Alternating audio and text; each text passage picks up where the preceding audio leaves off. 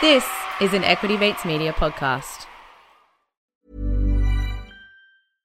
Hey, I'm Ryan Reynolds. At Mint Mobile, we like to do the opposite of what Big Wireless does. They charge you a lot, we charge you a little. So naturally, when they announced they'd be raising their prices due to inflation, we decided to deflate our prices due to not hating you. That's right. We're cutting the price of Mint Unlimited from $30 a month to just $15 a month. Give it a try at mintmobile.com/switch. $45 up front for 3 months plus taxes and fees. Promo rate for new customers for limited time. Unlimited more than 40 gigabytes per month slows. Full terms at mintmobile.com. There's never been a faster or easier way to start your weight loss journey than with PlushCare. PlushCare accepts most insurance plans and gives you online access to board-certified physicians who can prescribe FDA-approved weight loss medications like Wegovy and Zepbound for those who qualify. Take charge of your health and speak with a board-certified physician about a weight loss plan that's right for you. Get started today at plushcare.com/weight loss. That's plushcare.com/weight loss. plushcare.com/weight loss. Oh, I gotta wear my Swans hat.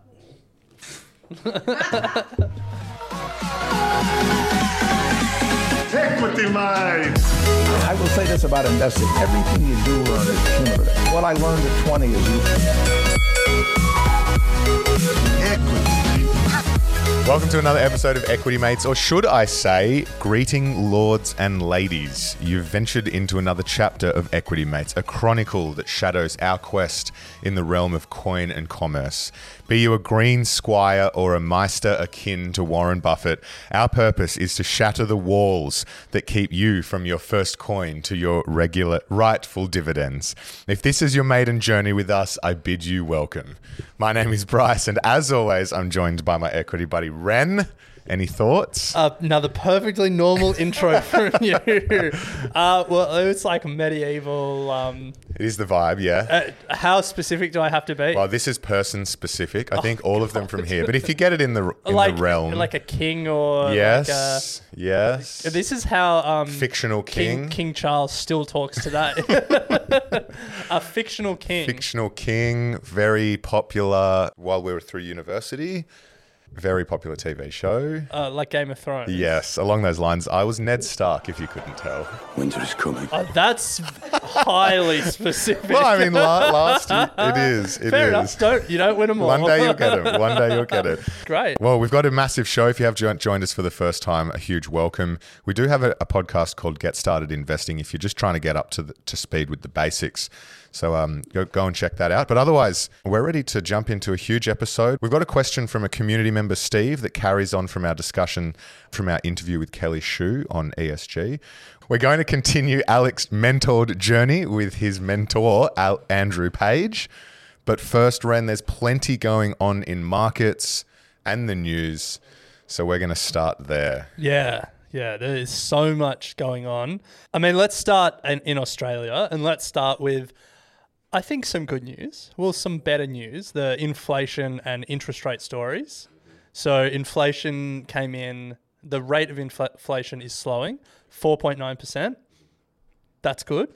It's better. It's better. It's true. That's a better way to phrase that. It's better. And as a result, the RBA held interest rates steady for the third month in a row. Yes. So we had 12 increases in 13 months. We went from 0.1% to 4.1%. But since then, so that was between May 2022 and June 2023.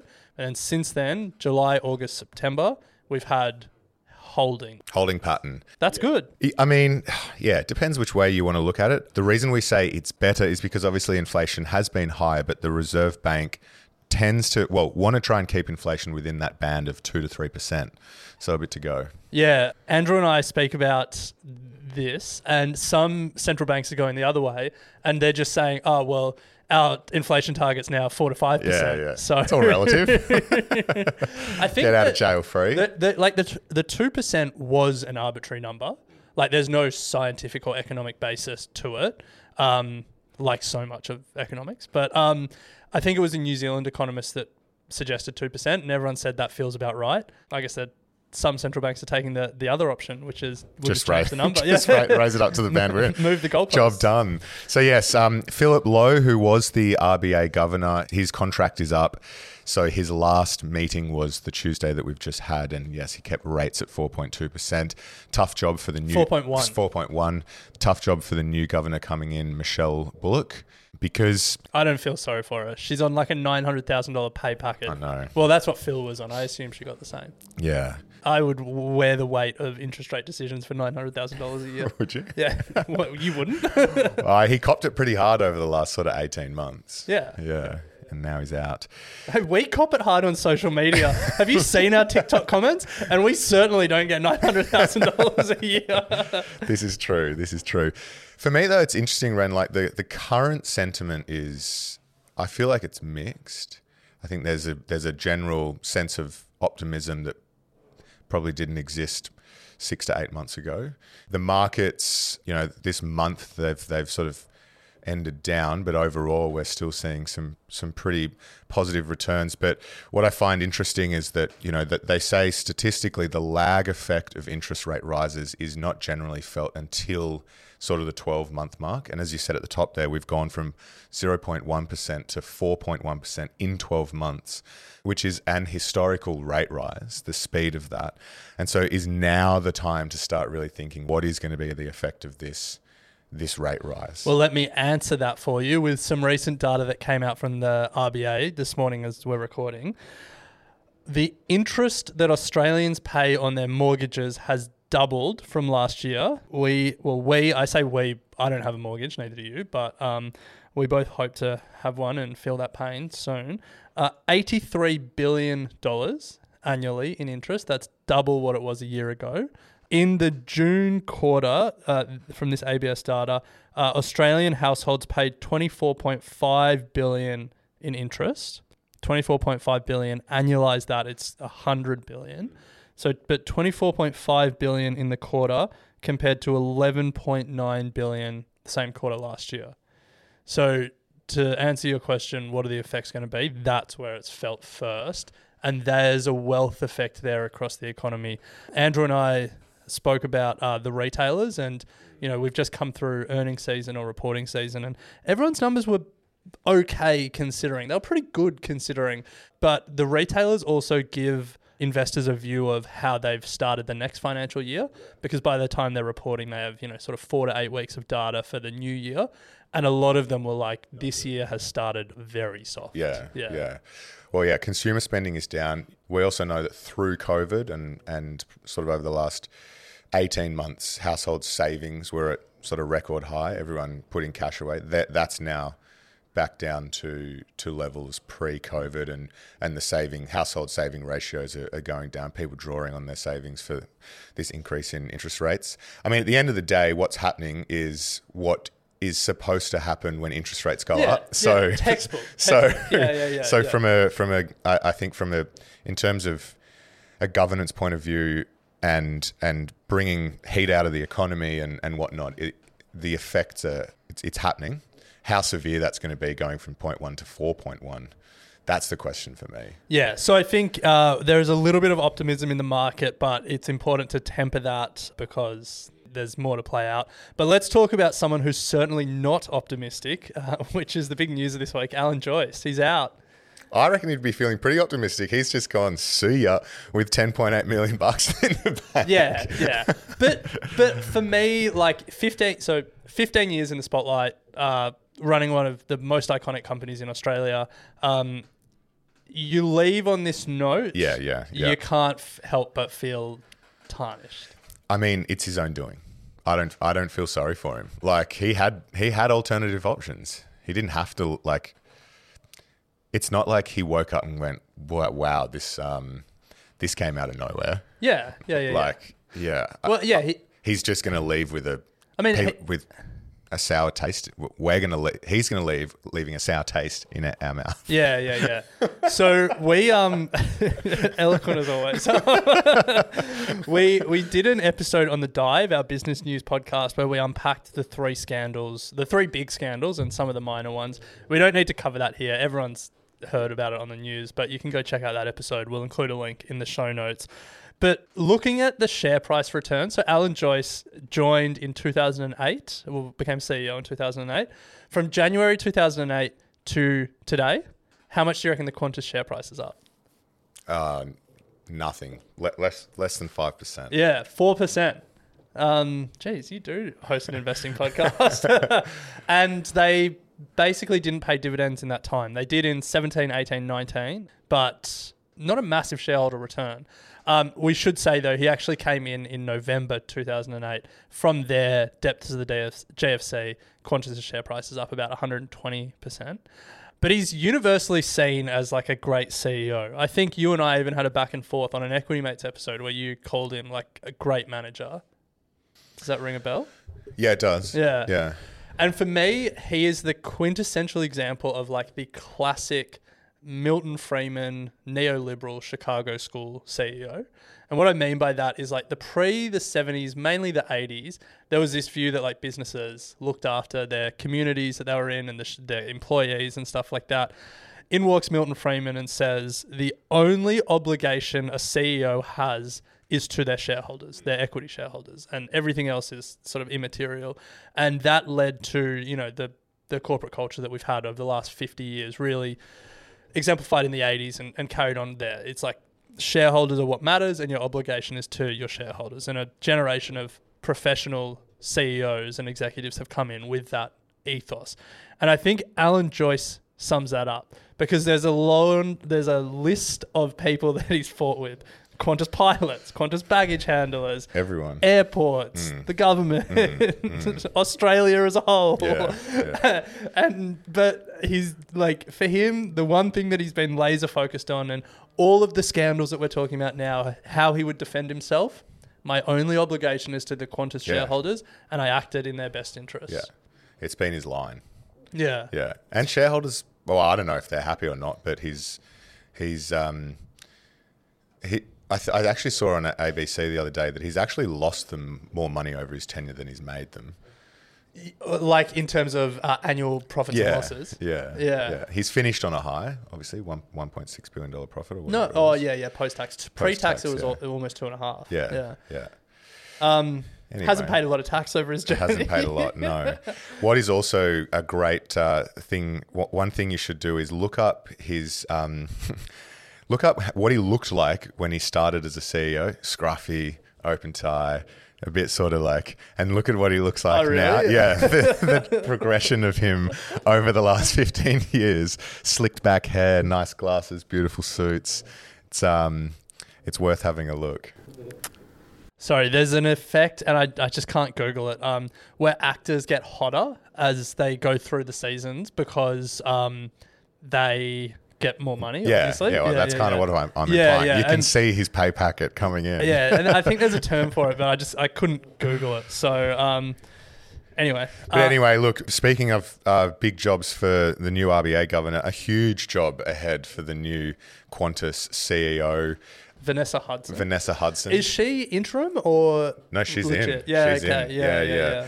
In sooner than I think she was anticipating. Been with Qantas since 1994. Yeah. That's a company woman. That is, yes. Yeah. And that's what you could have been at Woolies if you stuck it out. No, thank you. A lot of work to do. There is serious brand damage for Qantas at the moment. And I mean, if you're the competitor, now's the time to seriously strike. Yeah, well, Qatar Airways orchestrated Alan Joyce's downfall. Yeah, I reckon that'll get overturned. Definitely. No, the Transport Minister, Dan Tehan, has publicly said Qatar can reapply. Oh. And like the amount of public pressure, you're not going to be the trade minister that turns that down. No. Yeah. Which is good for us. Great. I do feel sorry for Australia's airlines competing with government-backed airlines from overseas. Like the amount of losses that they can absorb, the pricing that they can put in the market. That feeling of sorry is obviously tempered by the fact that Qantas had a record profit this year. Clear caveat there. But being the CEO of an international airline would be one of the tougher gigs. Very tough. A lot easier to be CEO of a duopoly supermarket. Much harder. Anyway, let's keep moving. Ren, last week we spoke about the IPO window opening. We also put up a post on our Instagram, and news continues to flow. There's a huge IPO on the table. A huge IPO that everyone has been affected by, but no one knows. Yeah. And that is ARM, which is one of UK's, or if not UK's largest chip designer, and not potato chips, but microchips. Important clarification. They make hardware that's in almost every smartphone. So they're IPOing at a valuation between $47 and $51 a share, which is essentially a $52 billion valuation at IPO. So a huge IPO coming out at I think they're timing this incredibly well given what's going on in this space. Like it is hot. Yeah.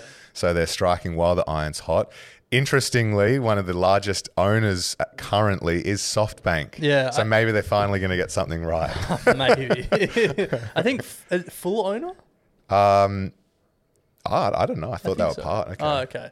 Oh, okay. So Instacart, which we spoke about last week, ARM that you've mentioned there, both profitable, which you like to see. Yes. Profitable tech companies, who would have thought? Yeah, well, I mean, the environment we're in, you're not going to get very far if you're not. Yeah. And there's one other IPO that is coming out, Klaviyo. Have you heard of them? No. I hadn't heard of them either. Also profitable, like marketing tech, email automation, that kind of stuff. But here's why they're fascinating for me. So Shopify, the e-commerce platform where if you want to spin up a e-commerce store. I'm doing it. Yeah, drop shipping. On Get Started Investing, Bryce is starting a drop shipping business. Yeah. You'll probably use Shopify for that. 100%. There you go. You will use Shopify for that. Shopify invested $100 million into Klaviyo in August 2022, which is a heap of money. But just pause on that for a second, because when I read that, like the guts to do that from Shopify was pretty amazing. Shopify's not profitable, and it dropped $100 million. Like that in itself is a massive step for an unprofitable company. In 2022 as well. But that's the more amazing thing. August 2022, Shopify's share price had fallen more than 80% in less than a year. From November 2021 to August 2022, more than 80%. Like there would have been, like, people would have been panicking in HQ. There were layoffs. Like things were not good in unprofitable tech land, and in particular, Shopify was like a real example of that. To have the, I guess, long-term vision, to have the conviction, to not hoard that $100 million and keep your balance sheet strong, but to invest it, like that's a sign of a company that's seeing through the cycle. Yeah, it's high conviction, that's for sure. Will it pay off though? Yeah. And like, now, to be fair, it's like a $90 billion market cap or something. So like, this is a big company. Got the cash. They've got a lot of big customers. Yeah. So let's not make this more than it is. But when I read that, I was like, that is pretty amazing. Respect. Yeah. So it's an email marketing company or email company. Yeah, marketing automation and stuff like that. Also profitable. So Instacart, Klaviyo, number of profitable IPOs coming, and they're probably the wedge that then kicks it all off. Kicks the door open, and then a number of unprofitable companies come through. Kick it off. IPO windows open. Away investors we go. are euphoric, and we're in a bull market again. Let's go. All right, well, that's the news for the week. Ren, let's move on to Mentored. Now, if you've just joined us for the first time, to quickly get you up to speed, at the start of the year, Alec and I just wanted to pair up with an expert investor to improve our own investing skills. And so Ren chose Andrew Page and I chose Henry Jennings. Now, Henry is overseas enjoying himself in Italy at the moment, so I'll be catching up with him in the next few weeks. But Ren touch base with Andrew. Yeah, and in this, I just really wanted to catch up, touch base, and get his sense on what's happened over the past few months with earnings season, reporting season. He's particularly focused on small caps, so also to hear what happened in the smaller end of the market. Andrew, good to see you again. G'day, mate. Good to see you. Well, I've been on holidays for a few weeks and haven't really been thinking about investing too much. And what have I missed? Well, I don't know. Maybe it's always been thus, but it feels like the market is really jittery right now. Like we like, as you know, Alec, I love small caps. It's not that unusual to see double-digit percentage moves in a day, gut churning kind of stuff, but you see it, right? You don't usually see it for billion-dollar plus companies. And there's a whole bunch of examples that we saw this reporting season. Altium, Ordinate, both up 25% plus in a single day. Yeah, there was new information. It's good information, but it literally added hundreds and hundreds of millions of dollars in the case of Altium, like $1 billion, in a single day. WiseTech went the other direction, massive drop down, but also Accent, Whitehaven. There was just a bunch of really big moves. The unfortunate thing of those three companies, the one that I do own is WiseTech. So, oh man, yeah, that's always the way too. I've got too many of these. It's just embarrassing, really, where I can put my hand up and say, oh, I bought Altium years ago at like a fraction of the current price. But lest you think I'm a genius, like I sold ages ago as well, at the time thinking, oh, look how smart I am. And I look at some of these results and go, why? Why did I do that for? And there's a hindsight bias to that. But at the same time, the rationale for selling was, oh, it's a little bit expensive. And I don't know how many times I need to learn this lesson, but really high quality companies, they tend to keep winning. And you not that any price is acceptable, but you don't want to be too fussy on it. And when I look at my biggest losses, it's the Altiums and of the world, where it's not that I actually lost money, but from an opportunity cost perspective, the loss was tens of thousands, if not more, of dollars, because I was just dumb, frankly. So you say the market was jittery, but a couple of the companies there, jittery, you think negative, but like Altium was back. Like it's had a rough time and it was up a lot. So jittery on going both ways. What do we take from that? Just that like people don't know what to think, or I don't know. Skittish maybe is a better word, or just Altium's a good case in point, because for a long time now they've had this I'm going to forget it off the top of my head, but this very large aspirational goal, and it always seemed sort of ambitious, but they're more or less sort of tracking towards it. And with some of the commentary, some of the results is like, no, they're gonna not only hit that, potentially even exceed it, and potentially sustain that momentum for a little bit longer. So I think in the year 2023, do we have more algorithmic traders? Are there more bots involved? I can come up with narratives that maybe sound really smart, but I don't know what the answer is.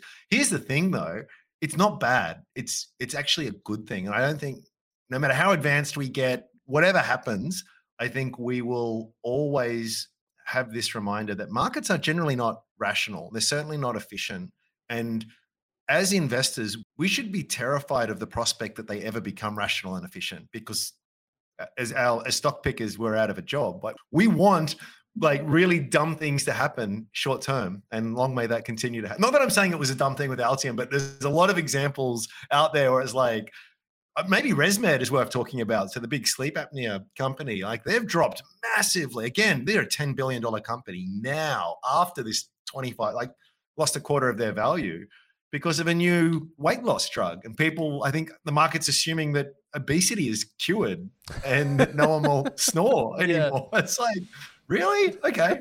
It's a fascinating story. The other side of that story is fascinating as well. Novo Nordisk, the company that you're mentioning, about to become the most valuable company in Europe. I think it's right now the second most valuable company, and it's ripping. Wow. If they're onto something here, I'm old enough to remember, man, when gastro banding was becoming a thing, and people were freaking out with ResMed. Then it's like, oh, that's going to cure obesity. Like, is it though?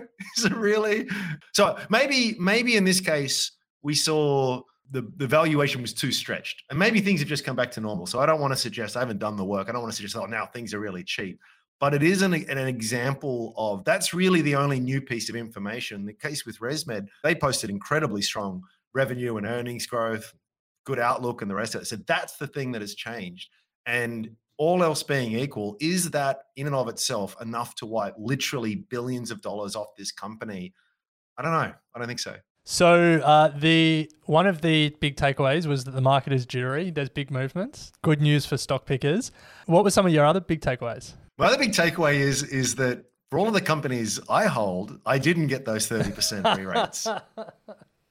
And it's been frustrating because, I mean, we've talked about this before where, as an investor, you want to have your investment thesis, why Peter Lynch, right? Know what you own and why you own it, right? I own this, and this is why I own it, because I'm kind of expecting this to happen. And every reporting season, even if it's a quarterly update or anytime the company releases new information, you sort of get a chance to sort of test that thesis. Like, were these assumptions reasonable, or at least directionally sort of reasonable? And I don't know, maybe I'm kidding myself, but I feel as though on a few of the companies, like, tick, that's brilliant. Okay. I mean, not that there was like a massive out like, oh, that's much better than I thought, but I thought everything is going well. Yeah. Here. And in the case of a couple of companies, they're like dropped to lower in the Ava Risk Group. I think we've talked about before is something that I'm quite fond of. They had like a stonkingly good result, and shares were down like 7%, I think, in the wake of the results. It's like, right, hey, that's weird. Now, again, I say it sucks. If I'm trying to be more level-headed, it's like, well, that's an opportunity. I mean, if you ask, like, on paper, what is the best possible setup that I can hope for as an investor? It's a company that is executing well and that the share price continues to fall. Like, it's a good combination. Yeah. But I'd be lying if I said I'm happy that the shares have gone down. Yeah, I wish that they've gone up. For me, it's a reminder this earnings season, and it's not a new observation, but it's a reminder of the fact that returns never come evenly, in the sense that it is gradually and then it's suddenly. And it's sort of like, I tweeted out the other day, Altium was a really good case in point. If you were an investor looking at your 3-year total annual compound return the day before the results, you got 2.5% per year. So you're there looking back at and going, I bought Altium 3 years ago because I thought it was a really good company, good prospects, share price was reasonable, and I've gotten less than inflation. Now, if you did the exact same calculation on the exact same company and you did it one day later, you've now got a 10% compound annual return over the trailing 3 years. So you've frame shifted that 3-year period one day, and you've gone from 2.5% to 3%. And that's a reminder that returns are not even on this market. And that's what's going to screw with your head, because, when you look at a chart, you go, oh, it did nothing. And then all of a sudden it did something. And, that's what I should expect. But living through that 3 years, you can imagine, especially while the market's doing this, it's like, that is brutally tough. But that's how it goes. Yeah. So you mentioned there that most of the companies in your portfolio you sort of looked at and you were like, tick. Were there, it would be great if there was an example of a company where you looked at it and you were like, oh, the thesis has broken, just so we could talk through it. I don't know if there is one. I don't think so too much, actually. It's sort of, the reason being is that a lot of the ones that I'm rather fond of have got some hairs on them. And I think they just had their fall from grace. And so if I'm being honest with myself, and hopefully I am, and I'm being objective, the mistake I made was already revealed like 6 to 12 months ago, where there were some companies, and we've talked about Catapult before, we've talked about EnviroSuite before, talked about Pointera before, which really there's just some brilliant businesses, there. But things got a little bit carried away. The execution wasn't perfect. Like a lot of companies, they sort of were not focusing on cash flows and were only focusing on the top line there. And so the market came down when we sort of had this sort of sell-off in growth and tech. And hopefully what I did was reformulate the thesis and go, okay. So the worst thing to do is go, okay, made a mistake, that's it, I'm never going to look at them again. But I've invested a lot of time in understanding those businesses. So if I've done it right, I feel as though, okay, the mistake has been made, it has been revealed. But if I dust myself off and look at these again, acknowledging some of those shortcomings, and now looking at where the company is positioned and putting that in the context of the current price, where it's sort of like, gosh, there's a much lower bar to jump over at 7.5 cents for EnviroSuite, for example, than at 30 cents, right? So things maybe aren't as good as you initially formulated, but then again, you're paying a third of the price. Yeah. So, things can sort of work out. There are some scenarios, I think, where the signs are encouraging yet still tentative. So where they have seemed to have pulled back on costs, as a lot of companies have, but without taking the foot off the pedal in terms of necessary and reasonable long-term growth investments, and without having a detrimental impact on the top line. I mean, it's very easy for any business to sort of just strip all their costs away and their profit's going to look a lot better, but you're probably just hobbling yourself for the future. So I think there's sort of these green shoots that are there, and maybe the market's waiting for sort of maybe another quarter or half or a year down the track was like, oh yeah, it's encouraging, but I'm skeptical, I'm nervous. And then when you see a bit more evidence, maybe then the re-rate will come. Yeah. So speaking of the re-rate and, people's sentiment and all of that stuff, I know you don't really think about the macro too much, but I know a lot of people will be interested in your thoughts on it. So inflation came in this week, 4.9%, and there's hope of no more rate rises. I even read some economists talking about rate cuts next year. So, there maybe is some green shoots. We won't get you started on housing because we'll blow through our time and what's to come there. But do you get a sense of maybe sentiment's turning? Maybe some of these companies are starting to, invest a little bit more for growth and sort of, return to maybe not the crazy days of 2021, maybe return to 2019 days. Yeah, right. I mean, you're right. I don't factor macro too much into the investing. I'm very much bottom up, but I do think about macro a lot because it's just interesting. It's not just from an economic lens. I think it's from a societal lens, right?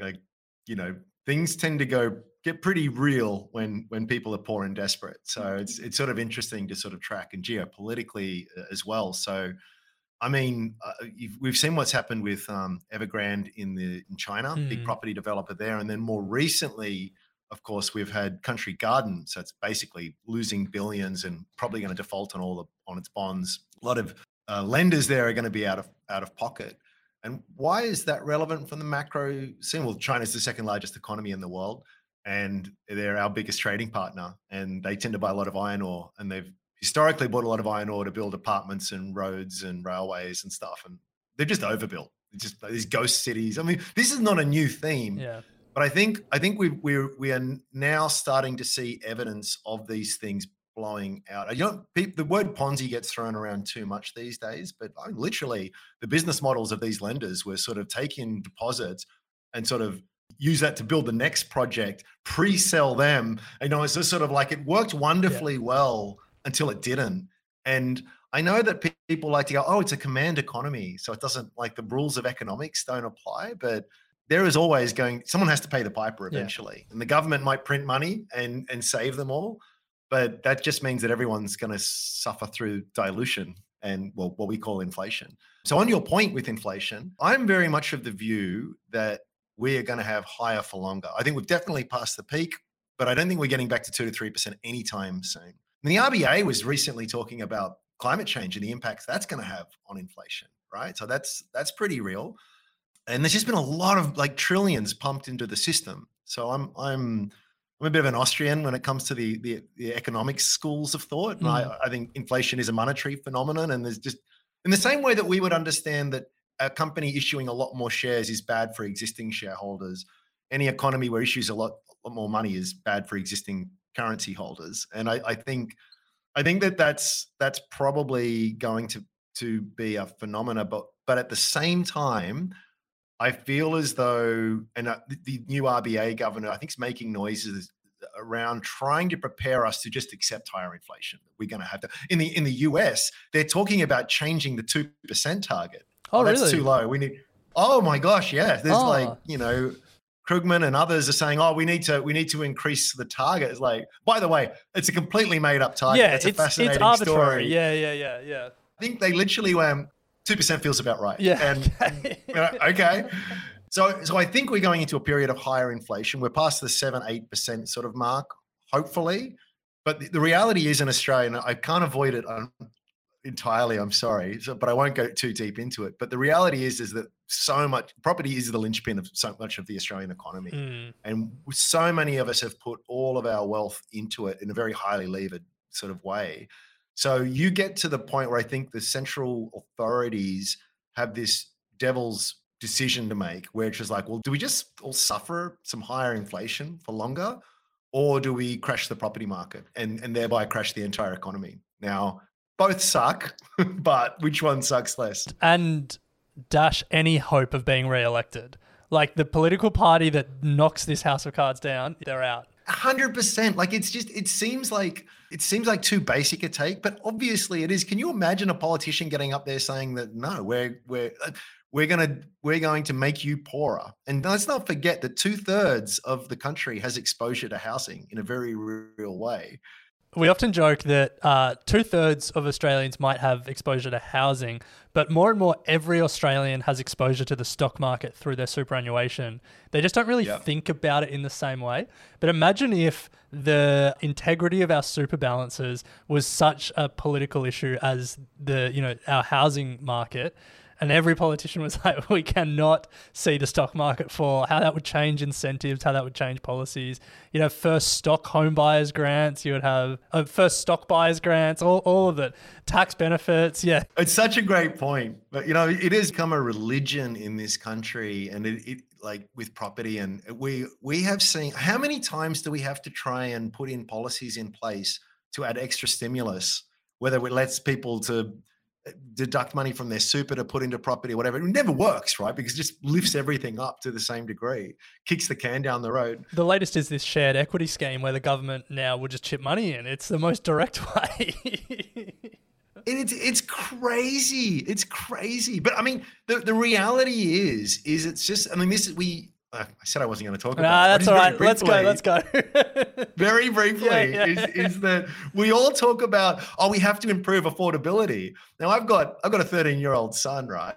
And so he hears me ranting all the time. And he goes, doesn't that just mean prices go down, Dad? It's like, you'd think so, son. You'd think, as a 13-year-old, and I'm not saying he's particularly bright, right? But he's just like, that's the thing. We have this bizarre concept that we can make things more affordable without prices coming down. And you can't let prices come down, A, because of the leverage in the system, B, because of the knock-on consequences that it's going to have. So it's a really difficult scenario. I'm not calling for a house price crash, but I just think I could come back to earnings season for a second. So here's another thing I should have mentioned before. When you look at all the retailers, whether it's Dust Group or even Nick, like the really good ones like JB Hi-Fi and Nick Scali and they're all not, I mean, some have held up much better than others, but out of the commentary was, look, the first 8 weeks of the current financial year, we have seen sales fall substantially. And that is a very strong indicator of what is happening. So we're not seeing it in terms of defaults or anything like that on housing. And the bank's results came out actually pretty healthy, right? There's nothing wrong there. But of course, housing is the last thing to go. Like you will do whatever. I can live without another iPhone or a drone toy or something like that, or I don't need another scented candle from Dust Group, but I do need to pay the mortgage. And I feel as though that is a really interesting indicator of just how tough people are doing it. Yeah, it is. And yeah, it's going to be one to watch. So final question, any last takeaways that we haven't covered yet? Anything that I should be aware of as you bring me up to speed? I've made this comment elsewhere, and I think it's a good one. I'm saying it aloud more for myself. I think as investors, we feel as though during reporting season that we need to read, synthesize, digest, and react really quickly. Results are out. I've got to read it. Is it good or is it bad? And let's face it, we look at the share market. Is it up? It must have been good. If it was down, it was dumb kind of stuff. And more and more, I've actually got I think the work starts now after reporting season. The reality is, like, you're never going to be fast enough to read all of that, interpret it, digest it, and then make a sensible, calculated, calm decision that quickly where you can front run an immediate market reaction. So it's going to, whatever reaction is going to be, whether it's a 30% pop in the case of Altium or a WiseTech 25% fall, the horse is bolted, right? So take your time. Things are going to we go from feast to famine. Things are going to get really quiet in the next few weeks. This is, I think, the time to away from the chaos of earnings season to read things in a calm manner, make an informed decision, and go forward from there. It's true in life and it's true in investing. Whenever you make a rushed decision, it's usually a bad decision. And you were away for reporting season. I actually think it's a good thing. I don't think it's, unless you're some short-term trader, which I know you're not. I actually think you've avoided a lot of that distraction and that sound and fury. And now you can, and they're still very fresh. So these are very fresh numbers that you can spend the next coming weeks at your leisure without a requirement, it feels like, to react, to just digest, to contemplate, to think, and then if you need to react. And in many cases, you won't need to. So I would approach it like that. And I'm certainly trying to approach it like that. Yeah, I love that. Well, I think that's a good sentiment to leave it on. The work starts now. I look forward to working with you, and I'll look at my portfolio and start looking at opportunities. And next time we chat, maybe I'll have a few companies that I want to pick your brain on, because I'm excited to get into the work. Back from holidays, refreshed and ready to go. Roll the sleeves up. I'm here for it, man. I'm looking forward to it. Nice one. All right, Bryce. Well, that was my conversation with Andrew Page. Always inspiring. Always leave those conversations motivated to get stuck in and go and research more companies. And then the world and commitments here at Equity Mates catch up. So we've got 4 months until the end of the year. Not that there is any race or rush on anything, but do you reckon you'll make an investment based on anything you've spoken about with Andrew? I've already made investments based on things we've spoken about. Yeah. Tell us about it. I'm constantly investing. Constantly investing, you just said. Call me Alan Kohler. I'm the constant investor. Topping up, opening positions, exploring the market. I'm wheeling and dealing. We just don't have time on Equity Mates to talk about it. Tell us about it. That's why we need more. No. Let's take a break, and then after, we're going to talk ESG investing. Equity Mate Steve sent us a message to follow up on an interview we did a couple of weeks ago about, I guess, maybe the pitfalls of ESG and socially conscious investing. So we'll get to that after this.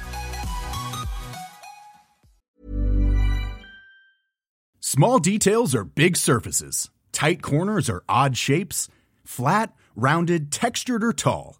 Whatever your next project, there's a spray paint pattern that's just right. Because Rust-Oleum's new Custom Spray 5-in-1 gives you control with 5 different spray patterns. So you can tackle nooks, crannies, edges, and curves without worrying about drips, runs, uneven coverage, or anything else. Custom Spray 5-in-1. Only from Rust-Oleum. Hiring for your small business? If you're not looking for professionals on LinkedIn, you're looking in the wrong place. That's like looking for your car keys in a fish tank. LinkedIn helps you hire professionals you can't find anywhere else, even those who aren't actively searching for a new job but might be open to the perfect role. In a given month, over 70% of LinkedIn users don't even visit other leading job sites. So start looking in the right place. With LinkedIn, you can hire professionals like a professional. Post your free job on linkedin.com/people today. All right, Bryce, we are talking all things ethical investing. It's clearly a big conversation in the Equity Mates community. In, I guess, the broader community, there's a sense that not enough is being done, particularly around climate change. And if we as investors can use our dollars to drive change, it's something we should do. Billions of dollars have flown into the space. Tens of billions of dollars have flown into the space. Every fund manager now has... trillions are required. Thank you. No worries. Every fund manager now has an ethical fund or talks about their ESG policy, which was why when we came across Professor Kelly Shue from the Yale School of Business, who had a contrarian take on ethical investing, we really were interested in speaking to her.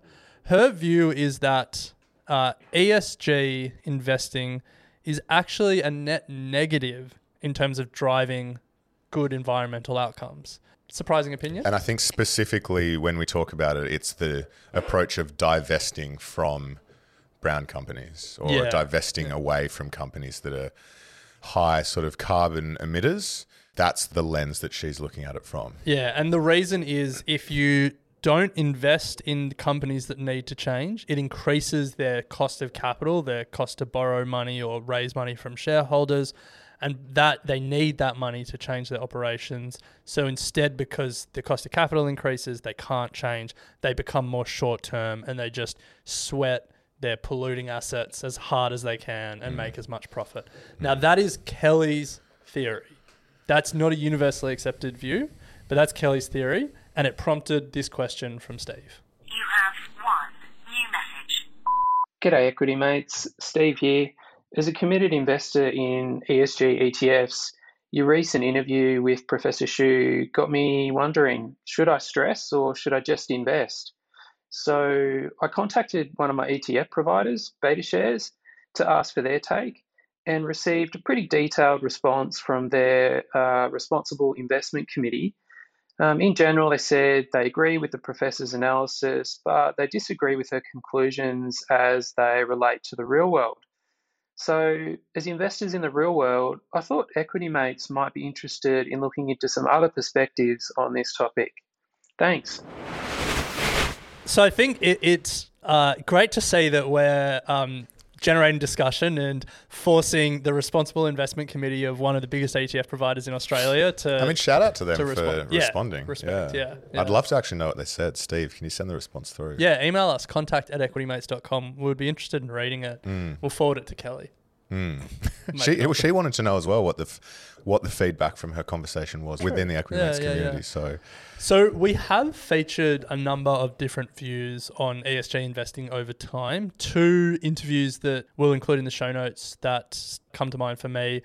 Emily O'Neill, we spoke to, and then Adam Verwey as well from Future Super. So a couple of other ESG interviews if you want to listen. But if you don't, let's sort of, I guess, unpack our views. So my view has been that if I'm to put my money into an ESG investment, it has to be in one where I'm confident that there is, what's the word? Not petitioning, but like that there is... Or like engagement. Engagement being done. Or activism. Activism being done by the fund or by whoever is in control of that money to the extent that you're actively forcing change. I don't think that by investing in funds that sort of do a negative screen. So in essence, you agree with Kelly? Well, I had never thought of articulating it in that way. Yeah. But I'd always held the opinion that it doesn't feel like the right way to invest with an ESG focus. Yeah.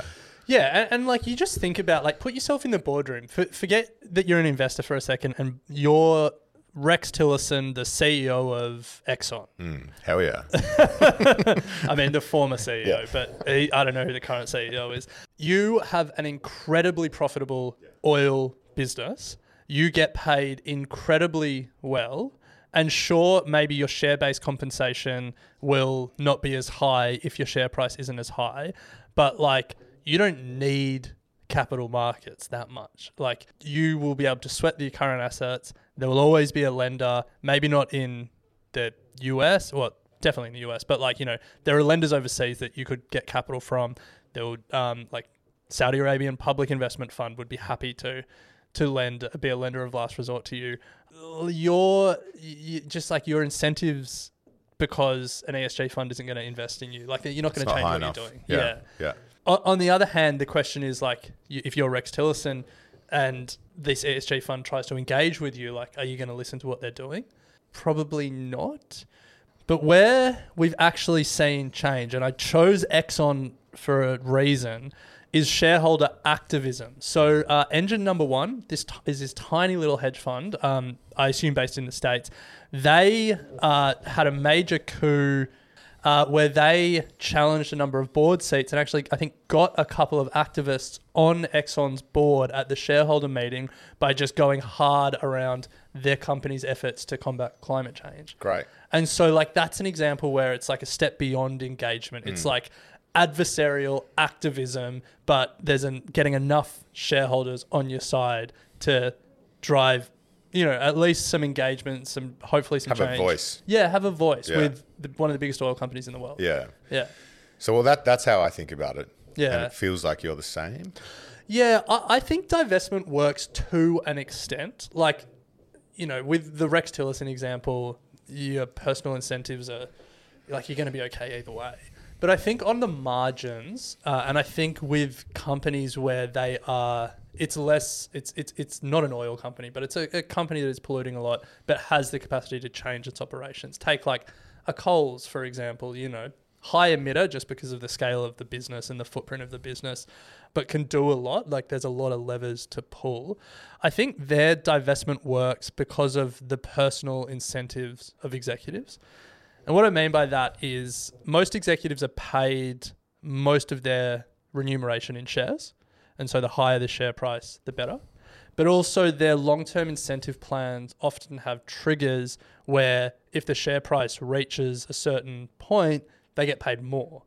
And so like as an executive, your personal incentive is to drive the share price up.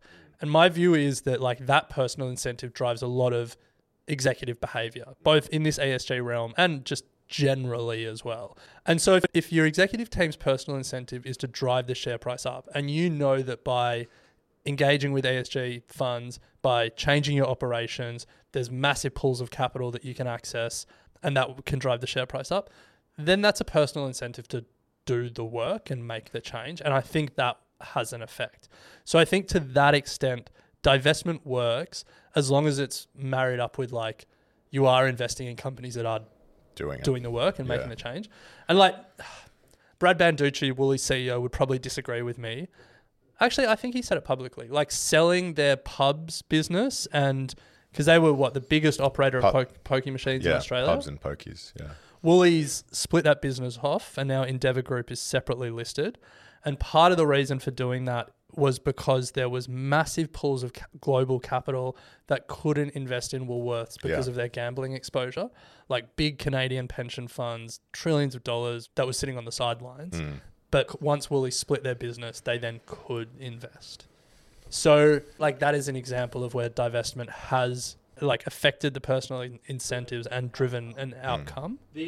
The flip side, and I know I'm on a bit of a rant here, but the flip side is Brad Banducci splitting off Endeavour Group did actually nothing to change the business of Endeavour Group. It just changed the ownership. Like there's not one less pokey in Australia because Brad Banducci made that change. Yeah, but let's be clear, that wasn't the intention. Yeah. So then it's like, if you're a big diversified conglomerate and you say, well, we want this ESG money, we'll just split off our high polluting business and make it separate. It doesn't actually change anything. No. Yeah. No. It's a challenging one because I think if you want to do the route of activism and whatnot, as a in our shoes, it's not like there's just ETFs out there that are as easy to access as the divestment or the negative screen. It would be an epic ETF, a highly active ESG ETF. It would attract a lot of funds. Yeah, I think to Steve's question, the real world application, what's available for us at the moment is very much on the divestment side. I should be clear, when I said highly active ESG fund, I don't mean like lots of trading, like an active management. I mean like activist, highly activist. Yeah.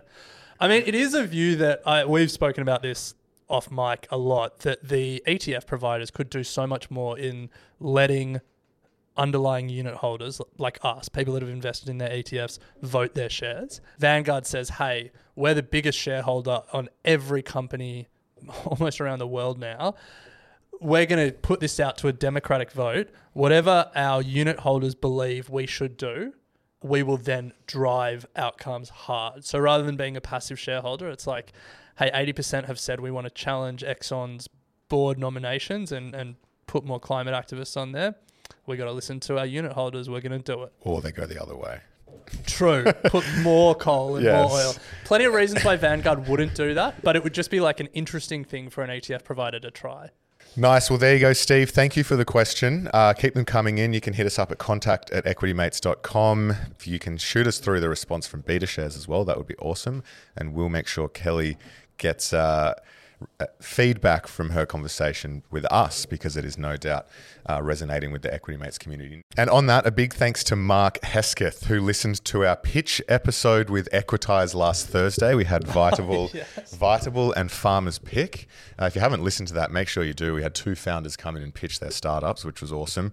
And we did a call out for the title of the session. Ren wanted to do Fish Tank. I wasn't so hot on that. So he has said that he loves the shows, and his suggestions are, here we go, pitch talk, pitches plus generating talk through your audience, TORQUE, nice.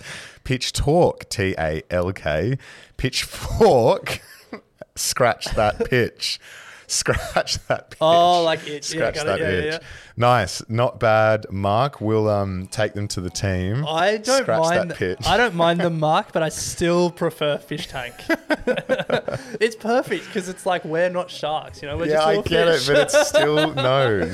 It's not good branding. Thanks for that, Mark. We'll sleep on that. If anyone has any other ideas, please send them in. And if you haven't listened to that episode, tune in. And if you agree with Fish Tank, I need a groundswell of support here. So back me up. No. Anyway, contact@equitymates.com. We're still open for suggestions and questions. But Ren, next episode, we will be speaking with Brent Beshaw, who's made 14 investments in 16 years. Yeah, I mean, I'm sure a lot of Aussie retail investors have also just made 14 investments in 16 years.